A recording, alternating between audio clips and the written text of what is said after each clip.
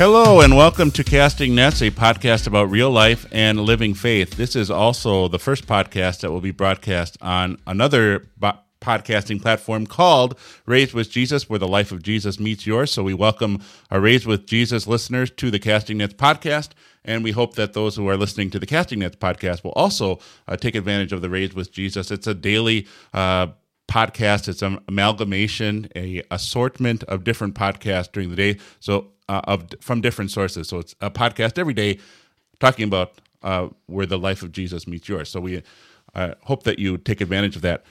Today, I am in my own office. I think I've never had a podcast with a guest in my own office. And so I welcome James Enderle to the Casting Nets podcast. James, why don't you introduce yourself to us? Tell us a little bit about yourself, where you serve, how long you've been in the ministry. Tell us about your favorite sports teams, what you ate for breakfast yesterday.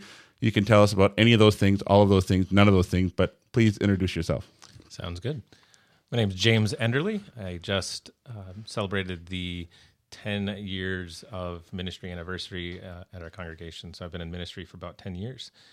I've served kind of all over the place. I grew up in Kansas City, Missouri. Was born in Nebraska, but spent a lot of my time in Kansas City, Missouri. That's where I grew up. So I am a Chiefs fan and a Royals fan. So Chiefs have been pretty good lately, so that's good. And got to enjoy a Royals World Series a few years ago. That was when I was in China, so it's a little far away. But I served 8 years in East Asia, and I lived in a city of about 8 million people. Was in Hangzhou, China, and there my roles kind of changed a lot over those almost 8 years. But my main tasks were to learn Chinese and to really work with other lay missionaries, to plant churches and to help establish churches. I met my wife over there. My wife, Jen, was serving as a lay missionary as well and also teaching. And we got married there and had 2 kids while we were in China. And they were born in Shanghai, which is a city of about 25 million. And it's kind of funny sometimes when doctors or people will see the birth certificates and they'll see that our kids are born in China, they'll ask if they're adopted. So it's always kind of, and then the kids come in and they're not Asian. So that also helps and is also confusing. So I've been married to my wife Jen for about 6 years, a little over 6 years, and we have a son who's 5, daughter who's 2, and I say that she's going on about 10. She's talking a mile a minute, and she's almost 3, but almost in size 4 clothes already. And then I have that's like a Rudolph child. Yeah. And then a newborn, he's almost 7 months old, and he's a smiley one. So. And life has changed quite a bit. I'm serving in Morrison, Zion. Our address is actually Greenleaf, which is somewhat confusing. And we say we're about 30 minutes from everywhere. We're actually only 10 minutes from Shirley, so that's confusing too. But we're 30 minutes south of Green Bay, 30 minutes east of Appleton, and 30 minutes west of Manitowoc. So kind of 30 minutes from everywhere. And life has changed a little because we were living in a city of about 8-9 million people, and now we live in a place that is not a town, really, and don't have a lot of neighbors. And I was reminded this morning of snow and winter in Wisconsin and how you have to choose to go on the main roads. Yes, right. Your routes change as the seasons change as well. Yep. I wanted to, before we continue any further, to give a shout out to my brother Jonathan, who gave us this equipment. He and his wife did a podcast called Moving to Attend. You can still listen to them. It's a podcast on marriage and relationships. So movingtoattend.com. All of his equipment is what we're using today. It is substandard equipment compared to what Will Harley has at St. John and Maribel. So I look forward to having another podcast with you, James, with Will Harley, because Will Harley's got the podcasting equipment. Here is the amateurs podcasting equipment. And speaking of amateurs, as we are talking about the topic today, just a little disclaimer: you're joining a conversation between two pastors, and so we hold ourselves to the Lutheran confessions. We want to lift high Jesus Christ as our living Savior, but we are just thinking out loud. So the things that we say may not be the positions of our churches or our church body or even really ourselves, because we're having a conversation. If we're going to have a conversation, that means we might change our minds on something, or you might change your minds, or we might change our minds in the future as we're thinking about this topic. So, dear listener, as you're listening and you have a difficulty of what something that we say, we encourage you to reach out to us. You can talk to us. You can send an email to castingnetspod@gmail.com. You can look us up on Facebook and communicate with us that way.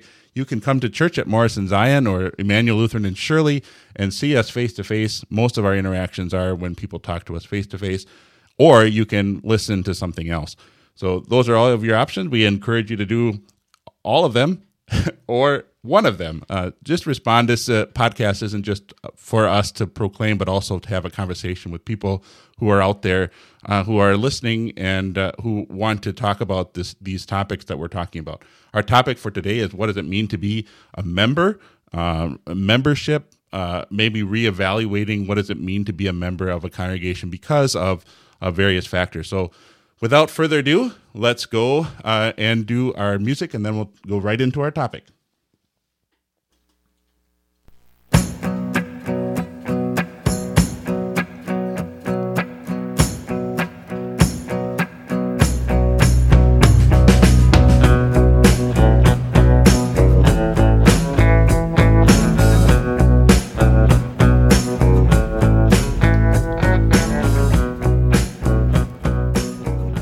The reason that Will Harley really isn't here today is that he didn't read the book that James and I read. James and I attended a Growing in Grace conference at Fox Valley Lutheran High School. It's a satellite summer quarter in the middle of fall at Fox Valley Lutheran High School, and it was a topic on discipleship.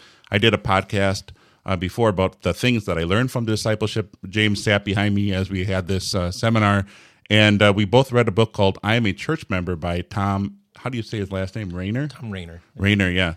And his congregation is reevaluating what it means and encouraging its members to reevaluate what it means to be a member at Morrison Zion. So without further ado, James, why don't you walk us through the basic tenets of the book and how you're planning on using it? Yeah, the book is called I'm a Church Member, and it has 6 parts to it where it talks about different things that a member will do. And this book is actually fairly familiar to our congregation. My co-pastor can explain a little bit about our congregation too. I've been there about 2.5 years, but my co-pastor has been there for 18 years or so.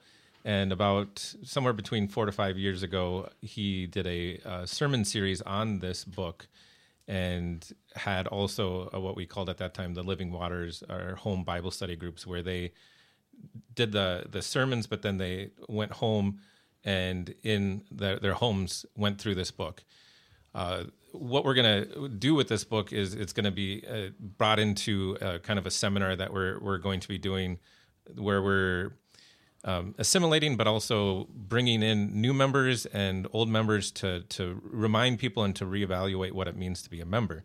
And so this book is helpful because it's called I'm a Member, and it focuses on 6 different parts. The introduction is really nice because it talks about 2 members that kind of have a different reaction to their church. It's the same church, but one member is really active. The other one is kind of complaining and just is always finding issues with it, and he's leaving the church, and he's confused why this other guy is always serving and is just happy with the church. What I appreciated about the book is that Tom Rainer is identifying an issue that even in our statistical reports has identified, and that is people are leaving membership of the church. So it's not just a WELS problem; it is a organized religion problem that people are losing their interest in becoming a member of a visible church. And so the 6 parts, maybe I'll read the 6 different parts, and he goes through each part, and then he has a pledge at the end to kind of have the each member pledge and to focus on these and how they're going to keep doing this part of being a member. So the first one's, I will be a functioning church member. I will be a unifying church member is number 2. 3 is, I will not let my church be about my preferences and desires. 4, I will pray for my church leaders. 5, I will lead my family to be healthy church members. And 6, I will treasure church membership as a gift. So those are the 6 parts. Yeah, for part number 1, a functioning church member, I think James and I have been talking about this in the class and also outside of the class, just the idea of, and my previous podcast on the lessons I learned about discipleship is just our cultural understanding of what does it mean to be a member of a congregation versus what the Bible describes what it means to be a member of the Church of God. And one of the points that Dave brought up in his last podcast, one of the marks and one thing that will come through in this book in a lot of different ways was denying yourself. We're gonna see that in one of the other parts. But what does it mean to be functioning? How do I, instead of being a member who sees the church as a country club where I am being served, that's our whole idea of being a member right now in the world is I pay dues, I have people that they come and serve me, and I get benefits from being a part of this. You think of your Costco membership, you think of your gym membership, whatever. I pay these dues. I'm a part of this. Some of it's not something you have to pay for, but you're a member of this group, and they serve you. It's not so much of what I can do to serve, but how can I be served? That's really all our culture's view of membership. Yeah, and really during COVID, hasn't that really been heightened with online worshiping that congregations and pastors have been wrestling with? What does it mean to be a member? And members are saying, is this all I need to do is just sit in front of a TV and watch? Well, then maybe I'd watch something else. It was so for you, dear listener, as you're listening and as you're thinking about what does it mean to be a member, it's more than just what do you receive. With when the online worship really ramped up and people were at home, one of the themes that we tried to stress in our sermons and through our church was to not just be a consumer, but also to be an ambassador. Where maybe if you're at home and not able to come to worship or to serve in the same ways, I can still be an ambassador for Christ in different ways, to be serving Christ, but not just sit there and consume, not just, okay, I'm going to watch this and I'm done, but how do I serve and be an ambassador to Christ in the rest of the world?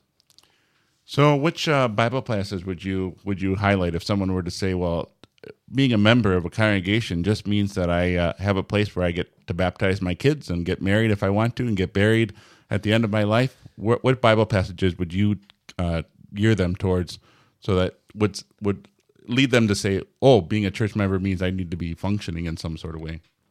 I'd really stress 1 Corinthians 12, and we'd get into 1 Corinthians 13 as well as we get into some of these other sections. But 1 Corinthians 12 is key, and the picture of being the body of Christ.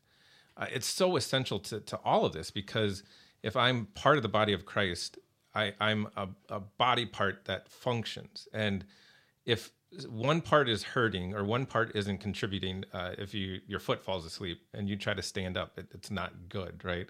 Or you know how just the little parts of your body affect everything else. Your hearing with balance, your little toe, you don't notice it until you hurt it, right? But all these parts function together, and this is really important too with the diversity in the church. Our body parts are very different, and so how that can be a point of conflict that will we'll talk about in the other chapters. But when we look at the body of Christ and how each member is necessary, and that's so essential. Yeah, because we need each other. Because we are, if one thing COVID has taught us is that we can't handle this all by ourselves. One thing that COVID has taught us about is how isolated sometimes we can feel, and how God designed us to be part of a community. And so maybe before COVID, you were thinking, well, I just need to, I've got my God and I don't need to be a part of a group. I've got my Bible and I've got my God. I don't need anything else.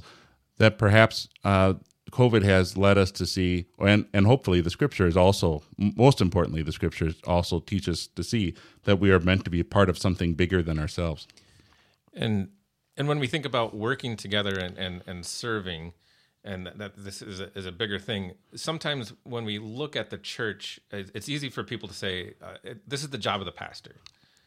Maybe evangelism is an example. Okay, the pastor's job is to go evangelize and to get people into church.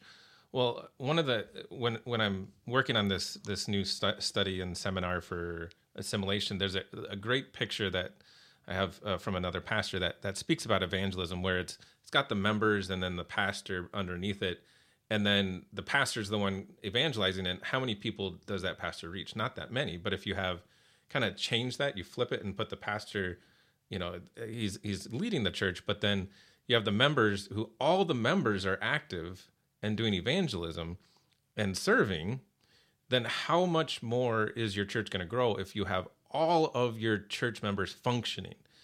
If they're sharing about Christ, if they're not just talking about church, but telling people about Jesus, and telling people about the hope that they have and the peace that they have. And what better thing do we need to give the world today than hope and peace? The world is in chaos in many ways, and people are looking for hope. And if you as a Christian are functioning not just in the church, but in your daily life, then that's going to have a huge impact on your church. One of the key points that Rainer says is that churches are unhealthy because the members in a sense are unhealthy, that they're not functioning. If the members are functioning, if you have all these members who are functioning, then your church is going to be functioning and healthy because your members are functioning.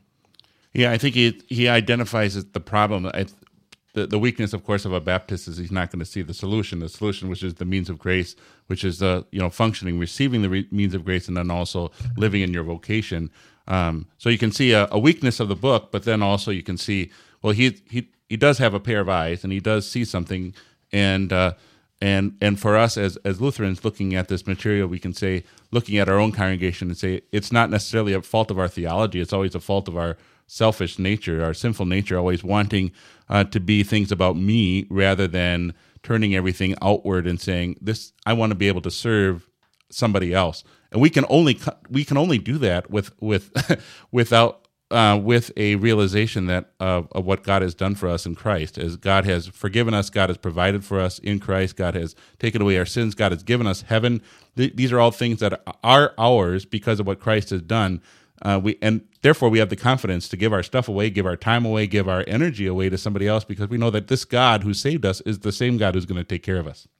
Yeah, and that'll be a little bit of a theme as we kind of give some critiques or responses to the book, that there's excellent points that are given, and there's so many important things that are brought up in his research and even just how the book is crafted. But a lot of times I would put so much more gospel at the beginning. And focusing on how Christ does this and how Christ serves us and how he's the head of the church and some of these other things that we're putting the gospel first, because that's really what's going to motivate us. And if we don't really understand his grace and forgiveness, then this functioning even can become work righteousness, or I'm in a comparison or whatever. But if you're not filled with grace and filled with God's love and understanding the reasons to be doing this, then it can have a bad flavor at times. Yeah, exactly. We can turn into pietists, which is for your dear listener, just basically saying we're all functioning Christian members, but I'm a little bit more functioning than you are. Or we're all believers, but I'm a little bit better of a believer than you are because A, I do this and you don't do that, or B, I participate in this and you don't participate in that. So anything else you want to talk about with chapter 1? Yeah, I think he has a really good question at the end where he says, one of the ongoing questions you should ask yourself is, how can I best serve my church? You should never ask yourself if you should be serving your church. Now, one thing that we stress sometimes at Zion is we want people to serve cheerfully. We don't want people to feel that they're forced to serve, or I've been serving in this role and I'm exhausted and I just need a break. That's fine. It's not saying you don't need a break or you need to be feeling I'm letting people down or I have to be the one to do this. Because really, if you feel like you're the only one that can do this, then there's something wrong.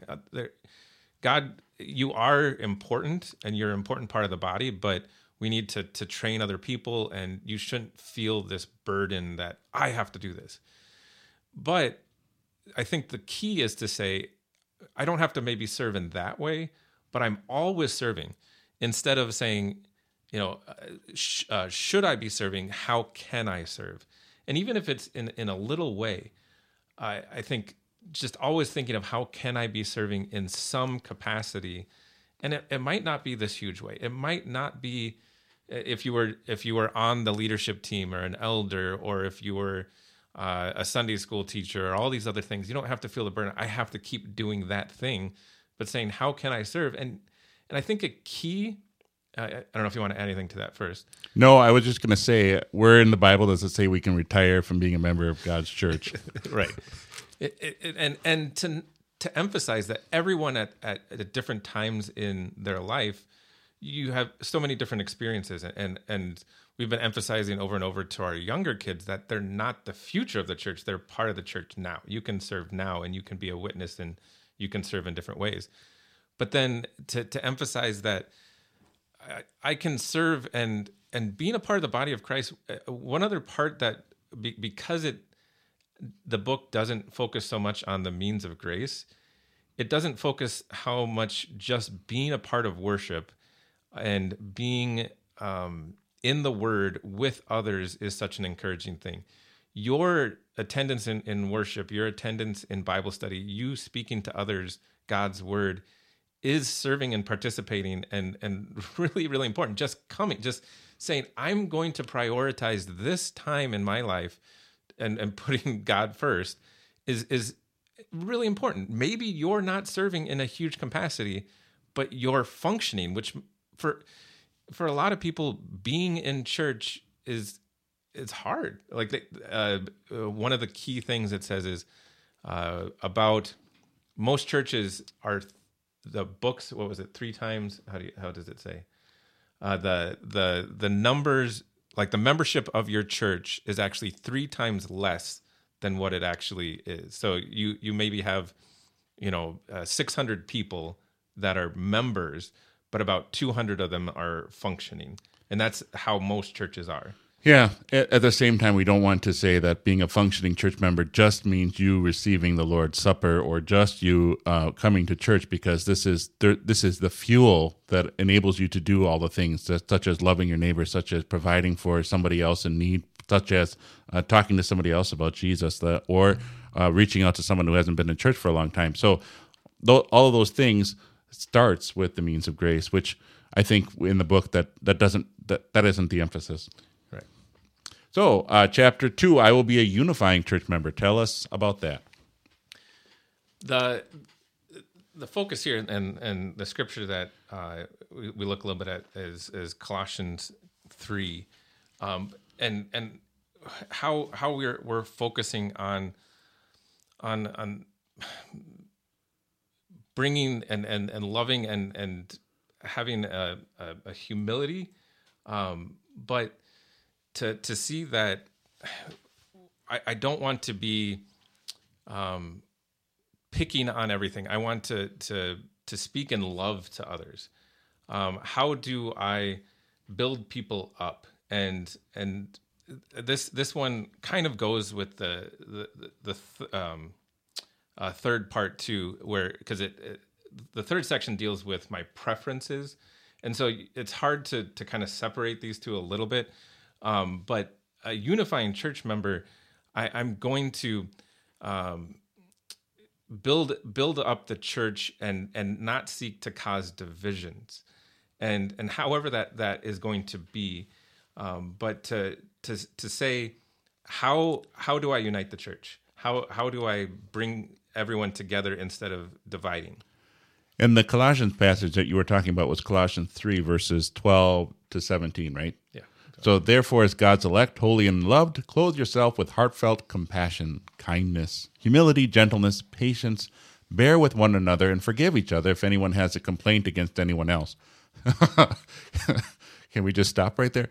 Forgive just as Christ forgave you. And in addition to all these things, put on love, which ties things together in perfect unity. Let the peace of Christ control your hearts, to which you are also called in one body, and be thankful. Let the word of Christ dwell in you richly as you teach and admonish one another with all wisdom, singing psalms, hymns, and spiritual songs with gratitude in your hearts to God.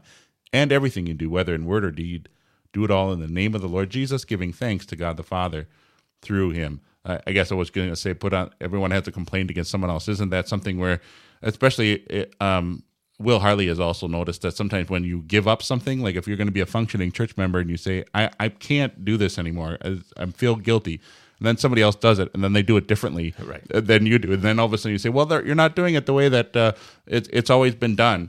I know for myself here at Emmanuel, where we had so many years of vacancy, and before that we had a pastor who had cancer.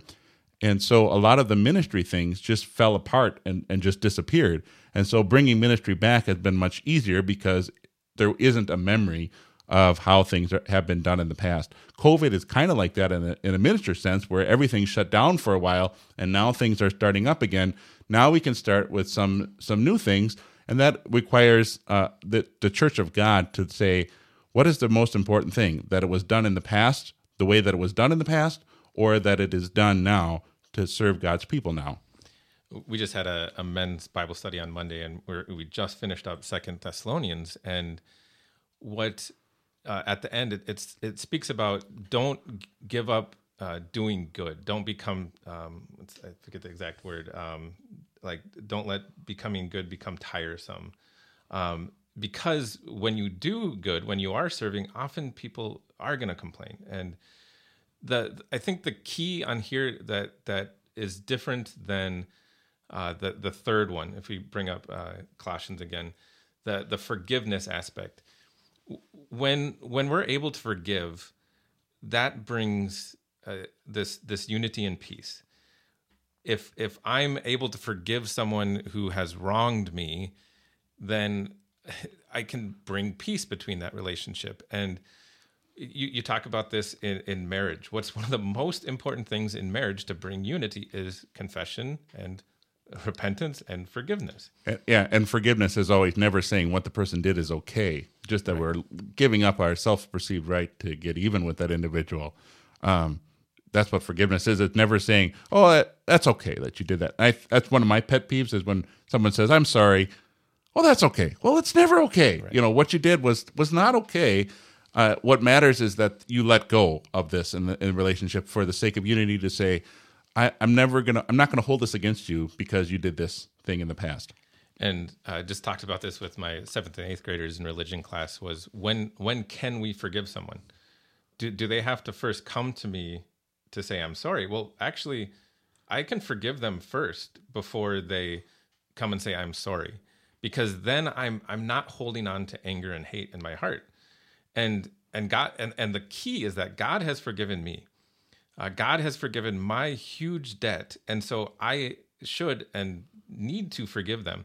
Now, if they're not sorry, if they don't think what they did is a sin, that of course is going to hurt your relationship. But more than that, it's hurting their relationship with God. They're unrepentant of this sin, and so one of the kids asked about the keys and saying they're not forgiven. Well, we're saying that mainly between them and God, but I need to forgive people.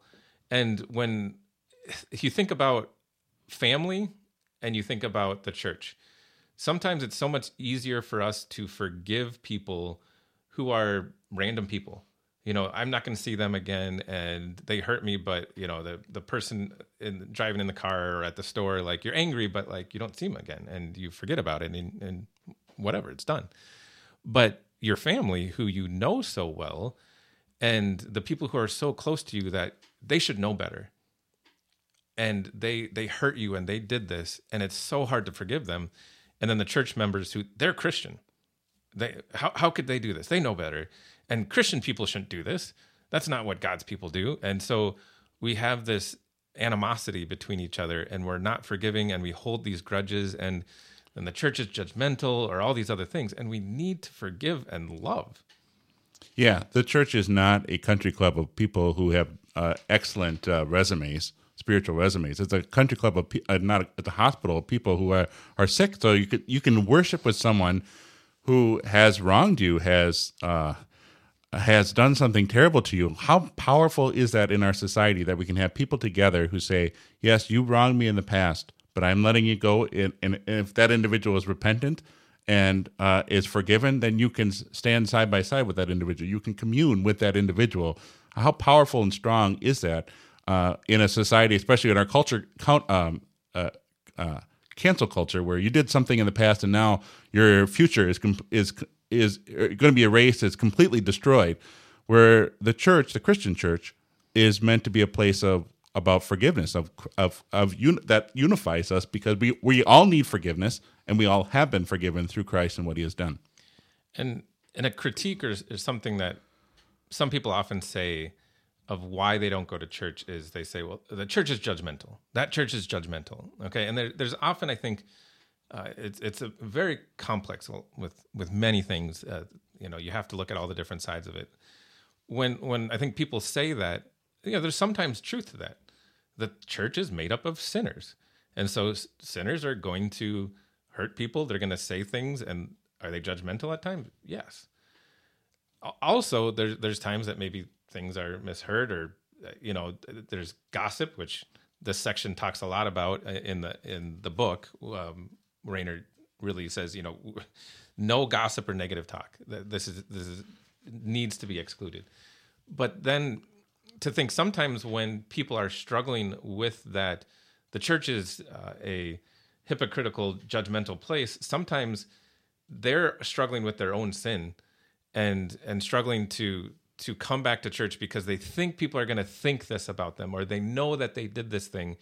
And really, some of the people might not even know, and it's the place that you need to go, because that's, again, where you hear forgiveness, and you need to work through these things with people too, and even forgive people. If someone did hurt you, at church, in the body of Christ, is where we can really forgive and have unity, even with the disagreements, even when there's been hurt. If we can't forgive in the church, then where are we going to really forgive and find peace? Well said. And maybe one thing to add to this, just from some of the cultural things, when we talk about unity, our world is very diverse, and we just to say the church is this really cool place where every people of every language and culture can come together in unity, where so many places are looking for that, and we're united in Christ. No matter what language, no matter what what you look like, Christ unites us. We're the body of Christ, but more than that, through whatever, there's so many things that the world wants to divide us by. You can name the list. We don't need to go through it, but the church unites us. The church unites us by showing that we're all sinners first. We all have fallen short. We all don't deserve God's love, but He gives this love freely and by grace. And so we all stand condemned, but then we all stand united because He loves us all, no matter what we look like, no matter what language we speak. We are united by sin and grace, by the law and gospel. And so apart from, I think that's part of the gospel motivation, again, that maybe is lacking here, but God unites us. And so because of the gospel, His word unites us. And then we hopefully can be using His word and using His love seek to unite others and to bring the church together, no matter who they are. And you can have one of the this maybe I'll go into the next chapter, so I won't go into that. Okay. Well, I was just going to say that I really appreciated what you said about the Word of God is what unites us, because I think in the book, maybe I was reading too much into it, but I know definitely in our culture, unity is basically eliminating the things that divide us, or eliminating the differences, and just trying to reduce everything down to a palatable amount of doctrine, where that isn't necessarily how God looks at unity. And that unity is, like you were saying, is we are all, there's a standard that's always the same for everybody. And that standard is something that we can't keep. And that standard is something that Jesus kept for us. And so that is what unifies us, is Christ, not the fact that we've taken away all the things that are offensive. And maybe as a little bit of a segue, I'll read one of the pledges, and then maybe we'll talk about how we maybe make some changes to it, or kind of the Lutheran flavor that we give to this. So the second pledge says, I'm a church member. I will seek to be a source of unity in my church. I know there are no perfect pastors, staff, or other church members, but neither am I. I will not be a source of gossip or dissension. One of the greatest contributions I can make is to do all I can in God's power to help keep the church in unity for the sake of the gospel. In my kind of comments or notes on this, I'd say, forgive me for the times of my gospel of my gossiping and speaking poorly. Forgive me for the other times that I've hurt others and speaking poorly or sought to divide. I think there needs to be some gospel in there. I mean, it's all, I will do this, and there's for the sake of the gospel, but we need some of that motivation of how and why to do this. And I'm forgiven, I'm loved. I need to be reminded that when I've done this wrong, I'm forgiven. And so forgive me for the times I've done this. Let the gospel motivate me and help me to unite and to be someone who's using the gospel to unite others as well. So would you say that if our dear listener is going to pick up this book by Tom, that they would look at this pledge as not as something that they should do, but something that they should pray? That's my encouragement, is it's more of a prayer, but then again, to add more gospel to it. But I like them kind of as prayers of help me do this. Because it can be very, I need to do this. It's up to me. And we want to do that, but where's the motivation? Where's the power to do any of this comes from the gospel. And you can do that in prayer, but then even thinking about how can I grow in this? How can I help God and His Word to strengthen me? How can I have other Christians helping me with this? And thinking about just those means of grace that are going to help me to do these things. So one of the critiques that we sometimes have is that Baptists or Reformed sometimes have such great explanations of things, but they don't give you the how. And so they don't give you the connecting it to this, or you stay your cell phone or whatever. You get powered by the Word. And so if you're not getting empowered, if you're not finding and being rooted in the gospel and the means of grace, and that also means being with other Christians, because they're going to strengthen you in that, then how am I going to be able to do these things? All right, so finally, chapter 3, part 3, I will not let my church be about my preferences and desires. This one is going to hit folks hard. Because a lot of times we think about church as what it feeds me. People leave the church because they'll say, "Well, it's not feeding me. It's not feeding the preferences or the desires that I have." Go ahead. I think one of maybe the easiest way to talk about this chapter is to speak about some of the dominant behaviors of members who, and I think he describes it as churches that are largely self-serving and very focused inward. So they're not focusing outward. And the dominant traits here. There's 10 of them, aren't there? I believe so. So I'll list these, and then maybe we can talk about a few of them. We'll go back to kind of the beginning and the positive sides of this one. But these are the dominant traits of kind of a self-serving church. And maybe you can think about them and think how this plays out, not just at your church, but in the church in general, but in your hearts as well, maybe one of the important parts. So the first is worship wars. Second, prolonged minutia meetings. The facility focus. Number 4, program driven. Then inwardly focused budget. Inordinate demands for pastoral care. Attitudes of entitlement. Greater concern about change than the gospel. Anger and hostility. And even evangelist, having a hard time with that, evangelicalistic apathy. So I don't know if there's any of those you want to begin with. Well, we can start off with the worship wars. Yeah. Which hymnal are we going to use? Yeah. And even think, what's your pastor look like up front? What does he have to wear? And to be honest, one of the things I like about being in the Wells is that, especially, where I grew up, it was a little bit different. You had to travel about 40 minutes, 30 minutes, 50 minutes to get to another Wells church, sometimes even longer. We had a church president who would drive an hour to come to church.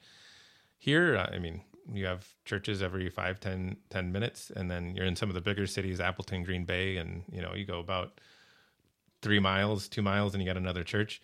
But one thing that does offer is variety. Whatever type of worship you can get. And what's nice is we have Lutheran worship, and that can come in different ways. Now, the problem is that sometimes people are more concerned about what that church is doing and that they're doing it wrong than actually being thankful that we're different. It's going back to the body of Christ, and that we have different talents, and maybe we're reaching out to different people. But there's this spite or this anger that people are doing things in this way, when often people don't even know the whole story, or they hear one thing and they say, "Oh, did you hear about this?" And they barely know, and then they gossip and spread, and it's just it's divisive and hurts the church. Worship wars can also be in a play in where you were mentioning all the churches so close together. So someone would say, "Well, I don't like it that my church is using this particular hymnal, the new hymnal, so I'm going to go to a church that is not using the new hymnal." Or I don't like the fact that pastor wears a white gown. I'm going to go somewhere where there's a pastor who wears a black gown. Just the idea of church is a place where my preferences can be met, whereas instead of a place where my needs are met in Christ in the means of grace. So I kind of spoke of the church as a broader, but I think what we're stressing here is how this plays out in your church, and does it always have to match everything you want? And a pastor's going to do things kind of how they are comfortable or what they're used to, and they might change it varying on what the members really desire or like, but it doesn't always fit every desire you want. And the introduction talks about the two members, and one of the members, he's like, "Oh, the sermons that they're really lacking. I don't get anything out of the sermons." Well, are you paying attention?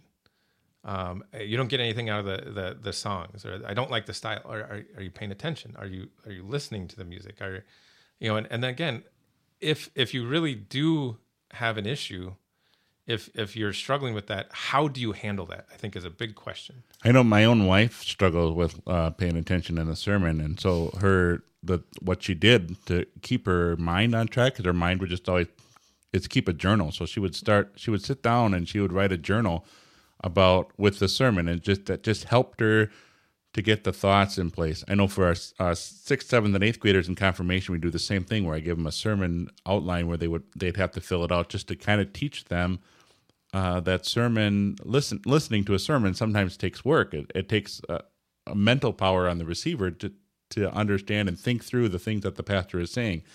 So, and also, if you're struggling understanding your pastor, you can do something called talk to your pastor. Say, Pastor, I didn't get anything out of this sermon.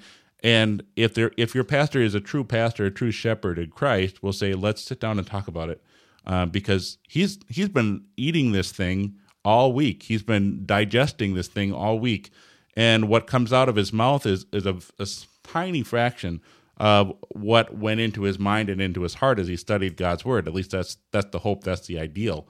And so if a pastor is worth their salt, is going to say, let's sit down and talk about it. Maybe we can have just a conversation together on a Monday or a Tuesday where we can think about and talk to you about the points of the sermon.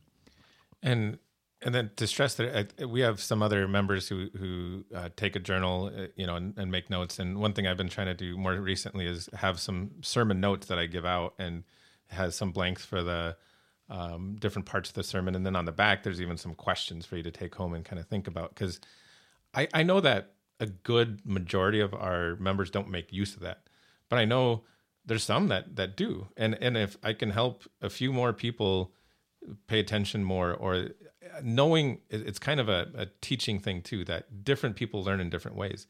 For some people, taking notes is going to be a distraction to them. They want to sit and they get a ton out of listening. But other people, they're going to get distracted if they're not taking notes. And if you can help them in that, then great.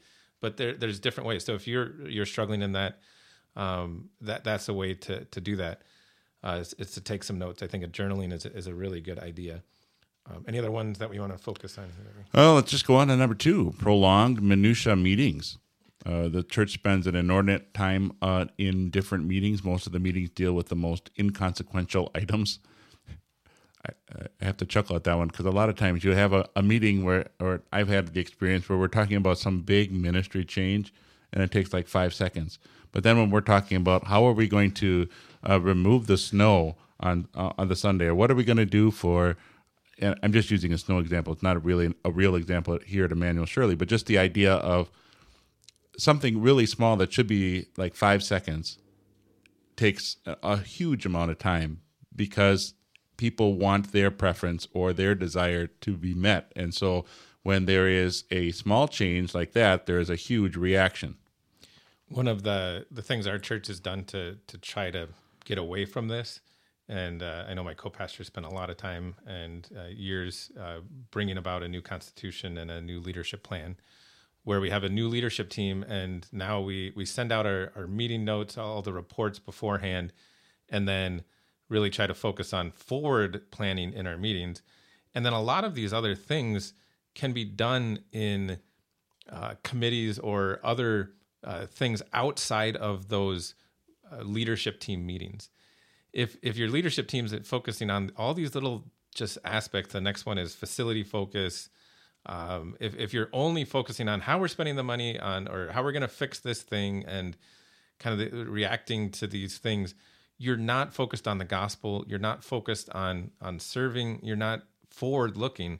And so if you can get it so that your leadership is focusing forward and focusing on the gospel and evangelism, and one of our big focuses is getting inactive people back into church and back into the word.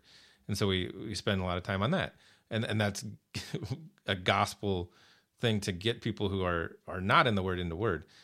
So if your church is struggling on that, there's a lot of ways that you can do that to get refocused into the gospel orientated things. And if your leadership team is starting to do that, then it should trickle down into your church, and to say, how can we focus on the gospel things instead of being so concerned about the color of this or this type of thing and this decision, that in the long run, those things don't matter spiritually. Yeah, I think if the church, I think part of this minutia problem, I think of examples in a congregation where let's bring it to the voters, and it's something that the council has been thinking about for 3 or 4 months, and then you're going to bring it to the voters who are going to be thinking about it for 5 to 10 minutes, and they're the ones that are going to make the decision. Why don't we trust that our council is going to make the decision and going to carry these things out instead of trying to make it about, well, we don't want to do anything that the voters don't want to do, or we're so respectful of the voters' assembly that it's actually shooting us in the foot because we aren't actually doing the ministry that's being done by those who are thinking it through in that particular area, and we're forcing the voters to have to think about something that others have thought about for a long period of time. And I think, some of these, I think, deal a little bit more with leadership and kind of the whole aspect of the church. But I think some of these are facility focused and the minutia things. I think people have to think about these things personally. What am I concerned about when I go into church, and what is bothering me? There's certain things. One of our big mantras at church is to get more Jesus to more people more often. Okay, and what are ways that we can do that? Now, some of those decisions might upset people who have been going there for a long time, or people might say, well, that's not necessary. We've been doing this for a long time, and we don't need that. But maybe people who are new or who have never come, this will help them get to the gospel. This is a distraction, or this is helpful for families with young kids that we really want to be welcoming into our church. And so not just as a leadership team, as a church, but how you personally, when you walk into church, when you're sitting there, when you're in Bible studies, are you focused on the gospel and saying, is this about my desires and what I feel is super important? Or am I focusing on how to get Jesus to more people? Am I focusing on how Jesus is talking to me, how the word is talking to me, or am I letting this one thing bother me? And maybe to go back to something Dave mentioned in his podcast before about the marks of discipleship, one of the marks was denying oneself. That's the first one. And this one really goes to this key point here, I will not let my church be about my preferences and desires. Dave made the point that whoever wants to be a part of a church is asked to deny themselves. And in membership, you think of I think your quote was something about who wants to be a part of a club where you're in a constant battle with yourself. Yeah, right. So when Jesus says, whoever wants to follow me, whoever wants to be my disciple must pick up their cross and follow me. And it's who wants to be a part of a group that means that because we are a follower of Christ, that means we're denying our own, what we want, our own selfish desires, and are constantly thinking about what is best for my neighbor, or what does God want me to do. This is a real struggle, and it is not easy, and it is not something that gets easier over time, if I'm going to be really honest, because we have a sinful nature isn't just going to say, oh, you're a Christian now, I'll just take a back seat, or you're going to be saved because of Christ, and I'm just not going to stop you. I'm not going to stand in your way. Our sinful nature is always asserting itself and wanting to shake its fist at God. And so it will constantly be leading us away from Christ and what he has done. And so it requires us also to constantly deny what is in our own nature in favor of what God has created us in Christ. This chapter, it starts out speaking about how the disciples even struggled with this. This is sinful nature, but the people closest to Jesus, we see how the disciples fight about who of them is greatest and who can sit at Jesus' right hand. Okay, so the disciples who were next to Jesus, they couldn't get this through their head. They didn't understand it, and they were being selfish as well. But to think of how can I serve? How can I say I'm not going to get my way so that God can be proclaimed, that Jesus can be proclaimed, and that others can get to know Jesus, and inside the church and outside the church and everywhere of putting others first and not making it all about me is so important. I think he has a good quote here about the servant being a servant, because we can focus so much kind of on I think that list of 10 things.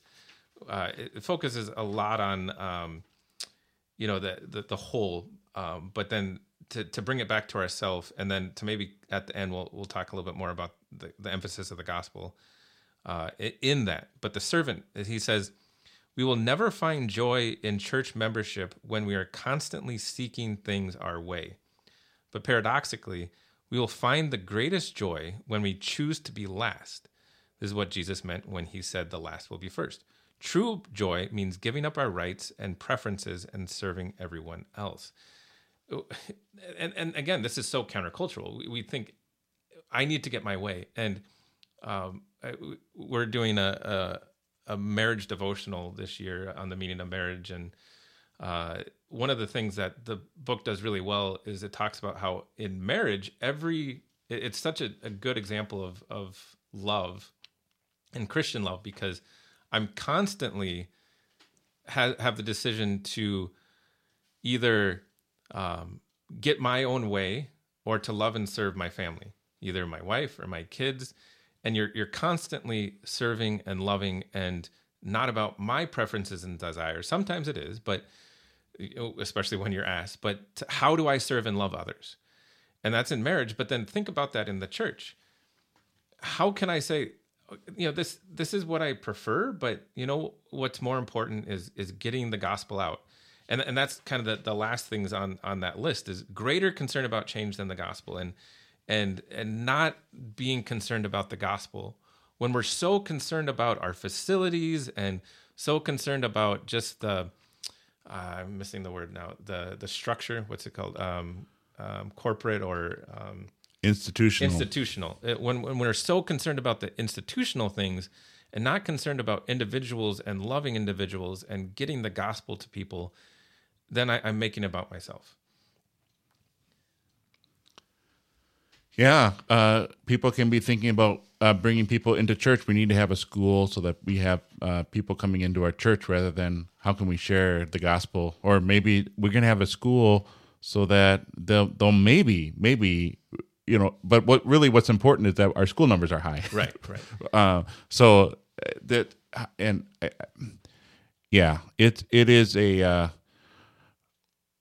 You said it so well. How can we, and your church does it as well, where this is, how can we bring Jesus to more people more often and have Jesus be the real reason why we are here, rather than trying to keep an institution going?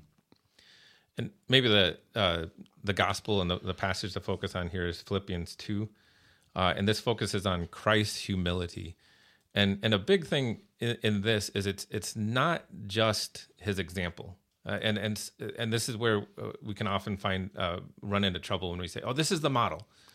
It's so much more than that. He left heaven to come to earth, to live among us, and to die and to be beaten and to be harassed and all these things to save you. And he took on human flesh to be your savior. And so this is the love that he came to be our savior. And so I can empty myself because he loved me and he forgave me and he did these things for me. Yes, it's a great example, but more than that, this has the power to actually change me, because he's my savior and he has done this in ways that I will never do and I can't do. And so he was perfect when I haven't been and when I can't be. Well said. I like it when people talk about Jesus. We are getting to 58 minutes of our podcast. James, do you want to come back again and finish up? Yeah, we'll see if we can do that. We can do that. I can definitely tell. I know people have always said you should put your podcast on YouTube where people can watch you while you do the podcast. And I always tell people I have a face for radio, and then I also have a voice for print. But your voice is very good to hear, very pleasing, easy on the ear. So thank you very much for coming today. And we will talk again later. We'll continue our conversation on the book and perhaps talk more about what your congregation is doing. And we'll join with you next time. And until then, dear listener, as I get my music ready here and queued up, dear listener, you live free in Christ, live as a member of this Christ body, motivated by Christ to look at others as people that can receive more of Christ.